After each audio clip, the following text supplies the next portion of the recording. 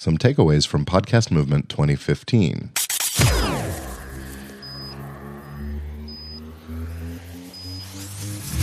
This is the Law Podcasting Podcast, where you learn how to use modern media to get your message out and more good clients to your law practice. Here's your host, Gordon Firemark. Well, hello, everybody, and welcome to another edition of the Law Podcasting Podcast. In this episode, I'm going solo again to share my takeaways from the Podcast Movement Conference I attended last weekend in Fort Worth, Texas. This was a gathering of around 1,100 podcasters from all over the world. I was honored to have been asked to present at the conference, and my talk was entitled The Law and the Prophets, Legal and Business Survival Tips for Podcasters. I got into Fort Worth on Thursday afternoon, but the event didn't actually start until Friday. So my talk wasn't until Sunday. So I was able to really take a deep dive and to attend a lot of the other sessions. I also had the chance for the first time in about 7 years of podcasting together with my Entertainment Law Update co-host Tamara Bennett to actually sit down together and record our show in the same room. And it was a lot of fun. We had some laughs and giggles just looking at each other. Usually we're on a Skype call and we don't see each other. Anyway, I had a really terrific time at the conference, and even though I consider myself a veteran podcaster, there was an awful lot to learn. So let's get on with a few of my takeaways.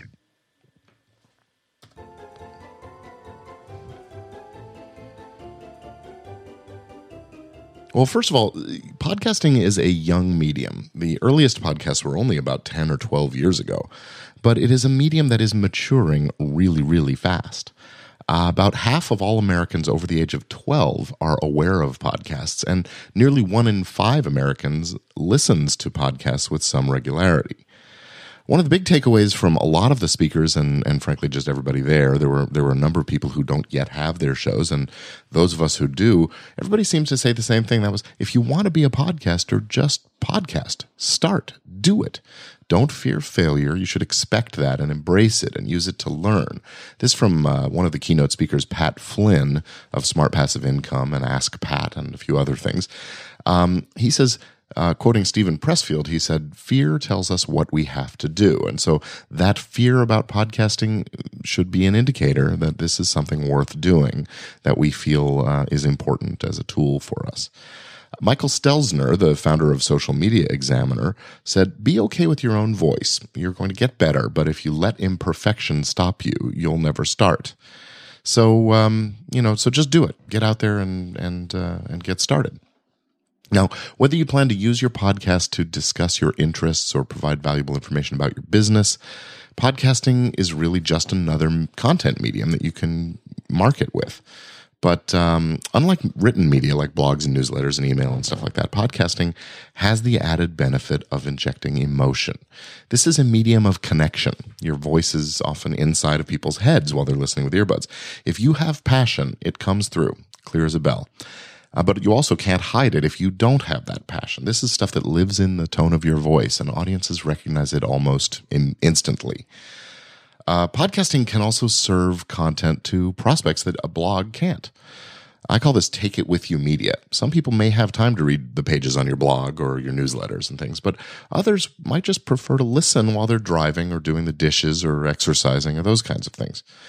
Now, Josh Trent from Wellness Force Radio uses his podcast as an awareness tool from which he gets new sales leads.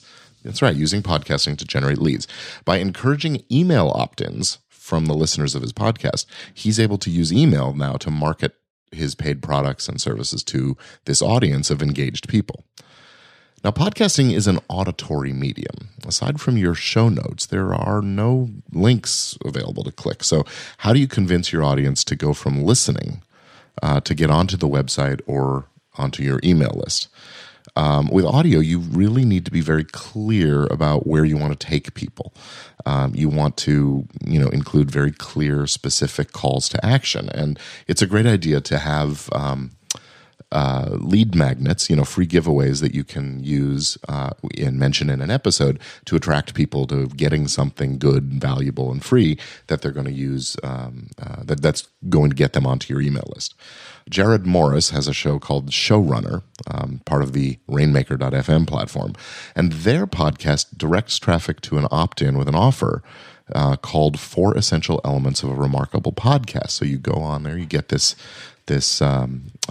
newsletter, or this document, I should say, that shares these essential elements. And they're being very clear. They've told people where they should go next to get more value, and then they actually offer and provide that value. Their email subscribers receive information that's exclusive to the email list, and that way they have access as a way of connecting with those listeners in more than just one medium. The podcast, they can also send a direct email, and that's marketing. That's advertising.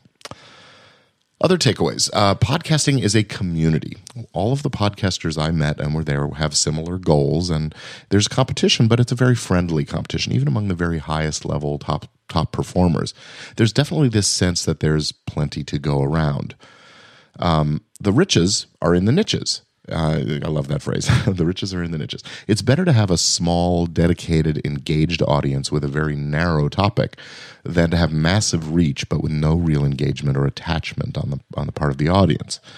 Podcasting is this relationship tool. You have this very intimately connected relationship with your audience.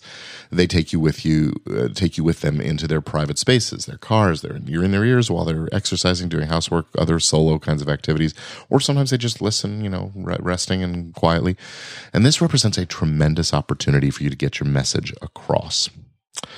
Another big takeaway that I experienced was the power of brain trusts. This is awesome.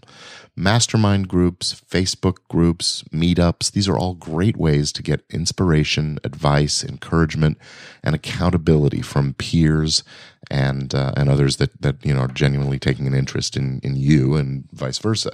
Most of the top performers in podcasting, and frankly most other businesses, seem to have groups of trusted advisors, confidants, and critics. Their mastermind, which is a concept that came up from Napoleon Hill's book Think and Grow Rich, which is now about 100 years old. They have these groups that they can rely on to give them honest, constructive feedback. Now, my own experience in being in a couple of different masterminds groups is that the giving of this kind of feedback is just as valuable as receiving it from others. If you don't have a mastermind group already, you should get one. Inside our Power Podcasting for Lawyers course, we have masterminds consisting of both experienced podcasters and newcomers sharing their knowledge, sharing their information, their insights, and experience. And we're not just talking about podcasting, but much more about law practice in general, the lifestyle of having a law business, marketing, practice development, and really just finding that personal satisfaction. That's really the end goal of all the work we put in as lawyers, isn't it? Another takeaway is that it's important to systematize for efficiency, consistency, to avoid distractions. The most successful of the podcasters out there have developed clear, easily implemented systems for content creation and publishing. Guys like John Lee Dumas, who has Entrepreneur on Fire, Pat Flynn, who I mentioned earlier, Mark Maron has a podcast called WTF, and he's had the privilege of having the President of the United States come to his garage in Pasadena, California to do an episode of his show.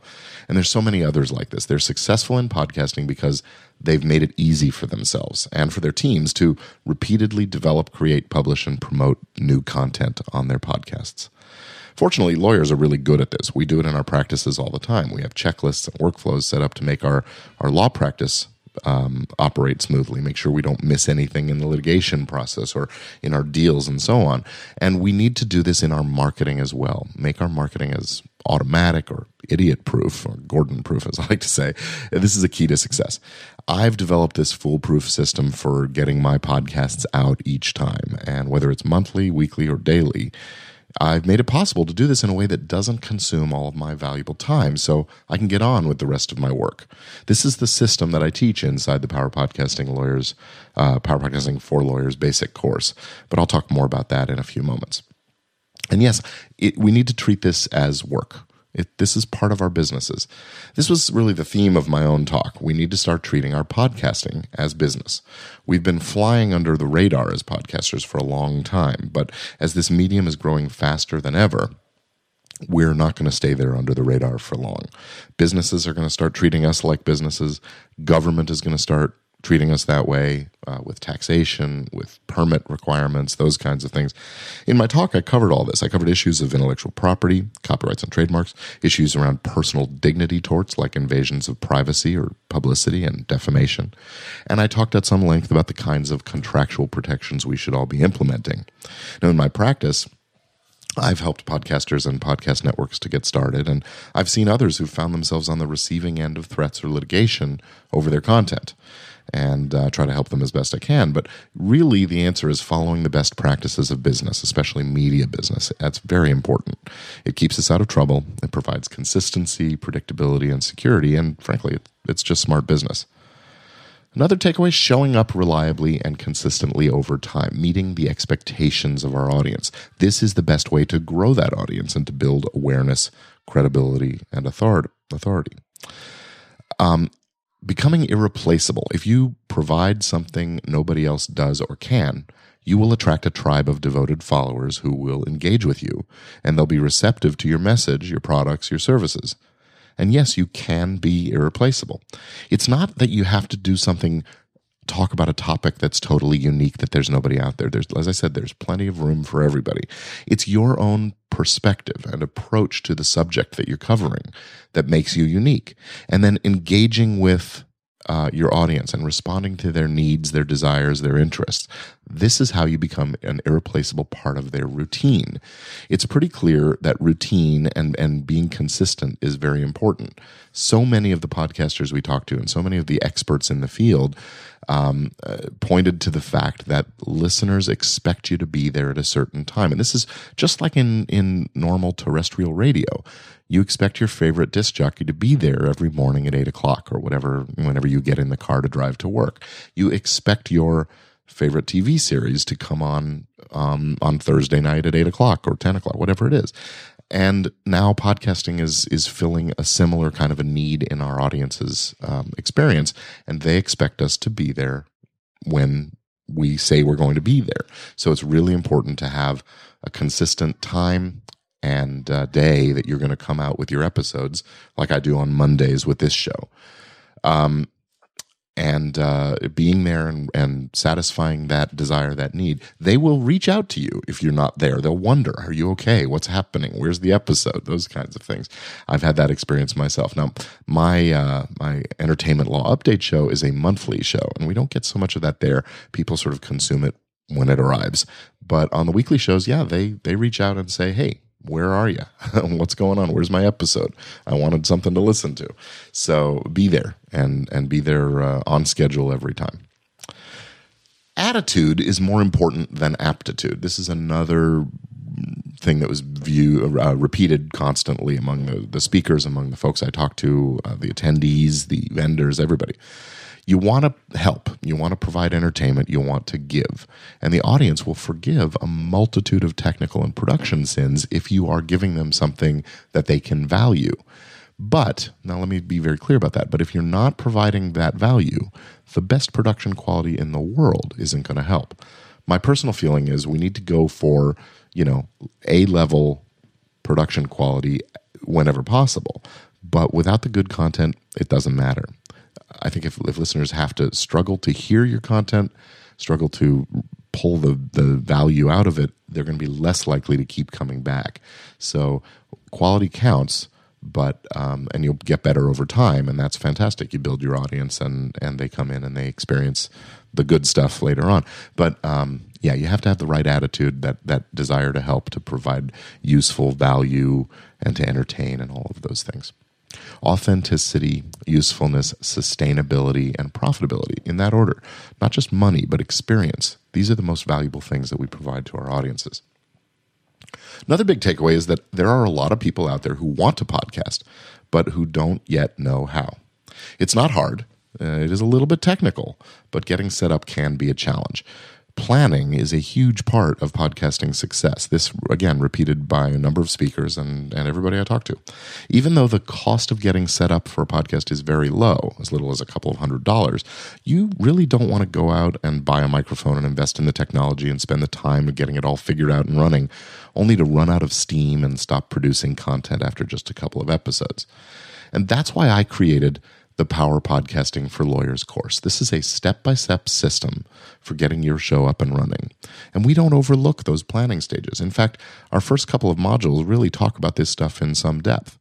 What are you going to podcast about? Who's your intended audience? What's the objective of the show? What are you going to call it? What's the format and the structure of the show? And it's only after we help you figure this stuff out that we get into the technology and setting up the studio, the equipment, the software, and the online publishing tools. And we spend time talking about approaches to generating content ideas so the content keeps on coming consistently and frequently. And those are my takeaways. Those are the big ones. I had such a wonderful time at this conference, and if you've never been to a conference outside maybe the Bar Association kinds of events, I encourage you to attend these kinds of things and pick up some knowledge outside your sort of core focus area. And yeah, there's some expense involved, but this kind of learning makes us better rounded people, and I think that's hugely important. And if you're going to be podcasting, as we said, just start podcasting. Figure it out. Sign up for a course or don't. Figure it out for yourself. The information is out there. People will help you.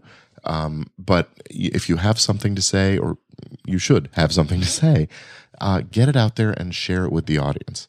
And with that, I'm going to say thank you for listening to me this episode of the Law Podcasting Podcast. And I'll talk to you again on the flip side. So if you are interested in learning more about the Law Podcasting course, Power Podcasting for Lawyers, jump on over to lawpodcasting.com, sign up for our mailing list, get access to our free video series about legal marketing, and get the free download of our guide to equipment and software and technology you'll use in your podcasting. And until next time, keep on podcasting.